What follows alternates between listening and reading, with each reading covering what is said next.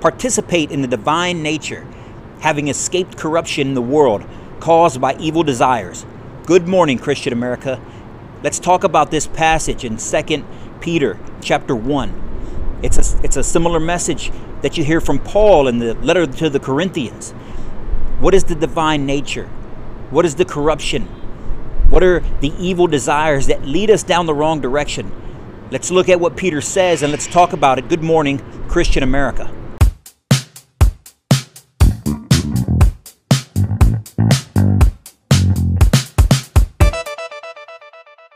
So, good morning, Christian America. Eddie here with the Christian American community and the Christian American T-shirt company, coming to you again on another beautiful Monday, on another glorious beginning of the week. Time to get you guys started. Your week started off right, get you inspired, get you motivated to get out there and spread the word of God, to think. Today, we're going to talk about something to get you thinking about the word of God, thinking about how you should be living, and what you should be doing, and what you should be keeping an eye on as you traverse this week, as you interact with your friends and your family and your colleagues and your classmates and wherever it is that you're going. But before we do that, we've got a public announcement for anybody that's watching this video on Facebook. We're going to need you to go to our YouTube channel, go to Christian America, go to Good Morning Christian America YouTube channel. So youtube.com, search Good Morning Christian America. Find us and subscribe. That way you don't miss out on this podcast. Our demographics, our Facebook distributions have fallen dramatically over the last week or so. We can't accuse Facebook without any proof, but our views have gone down from the hundreds and sometimes creep into the thousands to less than 100 now, and we feel that it's something that Facebook is doing to downgrade our viewership and our views. So we would really appreciate it if you go to youtube.com and search Good Morning Christian America and subscribe to the podcast that way, or also online if you go to anchor.com, if you go to anchor.fm, you can, or Apple Podcasts, Google Podcasts, Spotify, search Good Morning Christian America and subscribe to the podcast. Get your daily or almost daily dose of the Good Morning Christian America podcast, an ever-growing community that you guys are a part of, done by Christian Americans for Christian Americans, and hopes that we provide you a service that you want to continue. And with that, ladies and gentlemen, let's continue on. So today, this Monday, we're going to get started in 2 Peter. So at the beginning of 2 Peter, Peter is writing a letter, and he uses the phrase divine nature. Right? What's the divine? Participate in the divine nature. And if you go to 2 Peter chapter 1, verse 4, we're going to start there. We're going to read a couple verses, not too much, because there's a lot to unpack here, and we want to discuss it with you. We want to provide it to you as is, and then we want to discuss it and give you something to think about, and maybe, hopefully, you come away from the passage with the same thing that we kind of came away with. Okay, so in verse 4 it says, these promises,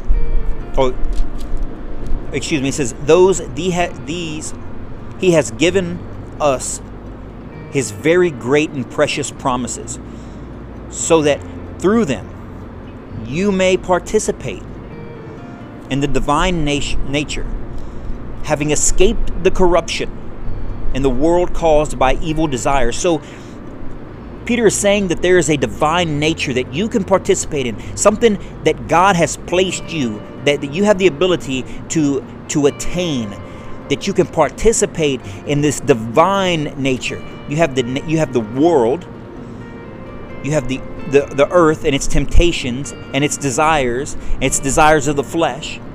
But there, separately to that, there's a divine nature. There's a piece of you that God has put inside you, that you can harness, that you can be a part of, that you can participate in if you recognize it and you stay from the corruption that is what he says is caused by evil desires. Verse 5 says, "For this very reason, make every effort to add to your faith goodness, and to your goodness, knowledge, and to your knowledge, self-control, and to your self-control, perseverance. We hear this word perseverance again that Paul uses in Romans, saying that we in order to glory in our sufferings, because sufferings produce perseverance, and perseverance character, and character hope. And then he goes on later to talk about love. This is a similar line of thought that Peter's going through when he says, and to self-control, perseverance, and to perseverance, godliness, and to godliness, mutual affection, and to mutual affection, love. And so Peter's laying out this transition from the earthly world to a divine nature. And then to do that, you have to start with your faith in goodness, and goodness, knowledge. So from goodness to knowledge, from knowledge to self-control, because now you know what God wants. You have to control yourself. You got to have the discipline. Self-control to perseverance. That means discipline's not easy, but so you still have to continue to persevere through the struggle that these desires tempt us with. From perseverance to godliness. Now you're starting to look at God. You're starting to try to imitate the example that Christ gives us. Kindness, compassion, loving one another, helping one another, doing the right things. From godliness to mutual affection. Affection to one another, that you love, and eventually it says from mutual affection to love. This is the process. Now you're loving your neighbor. You're in love with one another, right? Whether it be your spouse, and that bond in love under God, whether it be your brothers and sisters, that you actually love them, right? If you go to 1 Corinthians chapter 13, that's all Paul talks about is love, and the greatest of these is love. This is the methodology. This is the thought pattern and the path according to Scripture that we need to take as Christians, that we need to take on and to build ourselves towards, that we need to push ourselves towards. Now Peter says that through Jesus we can participate in the divine nature and escape the corruptions of the world caused by evil desires. Peter's logic here is that evil desires, if left unchecked, lead us to corruption. I think it's self-evident. You would, if you're a believer, you would think the same, that that is self-evident. How? Because you act on them. And when you act on the evil desires, by the fact that they're evil, they're wrong, they're probably illegal, you get caught. And when you get caught, bad things happen, right? If you do something immoral, if you do something unethical, if you do something illegal, right? These based on these evil desires of greed, of adultery, or self-promotion, or whatever it is, and you get caught. You get caught by your boss backstabbing him or backstabbing one of your colleagues. If you get caught stealing because you're gluttonous and you want something, you're selfish. If you get caught, your life tends to spiral down if left uncorrected. Right? You end up in jail if you do something illegal. You end up being fired by your boss. But what if you don't get caught? What if you don't get caught right away? What if you don't get caught when you act on these evil desires? What happens then? Do you stop? When you commit a crime, do criminals commit one crime and then go straight? Very, very rarely.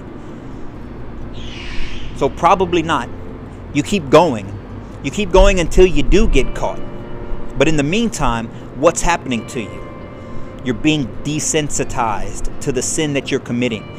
You start to justify your own actions in this process of these evil desires. This is a crucial line of thought because you see this all around America today on TV, especially people that claim to be speaking the word of God or claim to their followers or to their audience that they're trying to do the right thing. And so what you see is, you see them try to justify their own actions because they haven't been caught and they know that it's wrong. But internally, you try to think, well, I'm a good person. If I'm a good person and I'm doing these things and I don't mean any harm necessarily, then it should be okay. You justify your own actions. And we see that today with pastors and ministers.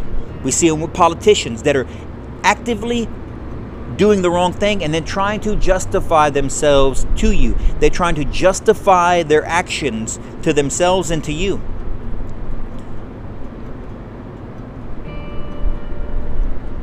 Pastors that are trying to justify their stances on marriage or mental illness or abortion, that are going to stand up in front of their followers knowing that the good book says that it's wrong and it's detestable and that it's murder and that it's sinful. But they're going to try to justify their stances on it because they support it. You become corrupt by these evil desires that Peter's talking about here in this passage. Then the truly wayward ones, the ones that are even further extreme, that don't repent, that don't understand what they're doing, they start to celebrate their sins. They start to celebrate their sins and they justify them in order to justify them. They encourage others to do the same. When this happens, what does Jesus say in Matthew 5:19? That those who encourage others to disobey will be called least in the kingdom of heaven. Luke 17 says that those who cause others to stumble, it would be better for them to be put in the ocean with a millstone tied around their neck. This is the corruption of evil desires. Peter says that we should resist these evil desires and enter into the divine nature. But how? By adding goodness, knowledge, self-control, perseverance, and godliness, mutual affection, and love. Just like Paul in Corinthians 1:13 or 1 Corinthians 13, where Paul talks about love as the greatest of all things, of all character attributes. What are you doing this week to overcome these evil desires, which lead to corruption? What are you doing to help your friends and your coworkers and your colleagues, mates, this week, this Monday, as you go out into the world? What are you doing to educate yourself on Scripture, to understand the Word of God just a little bit better than you did yesterday? Every day is a growth opportunity. I can find no better day for you to start than today. Be a leader amongst your peers. Be a true leader. A true leader that serves. A true leader that spreads goodness. A true leader that spreads compassion, understanding, empathy. And the greatest of all these is love. You can do that. If you're a Christian, you're called to do that. If you love this country, you should do that for members of this country. That is how we grow the faith. That is how we improve our lives and the lives of those around us. That's how we improve the lives of our families. This is not me saying that you have the ability to do that. This is Peter, the rock of the church, according to Jesus.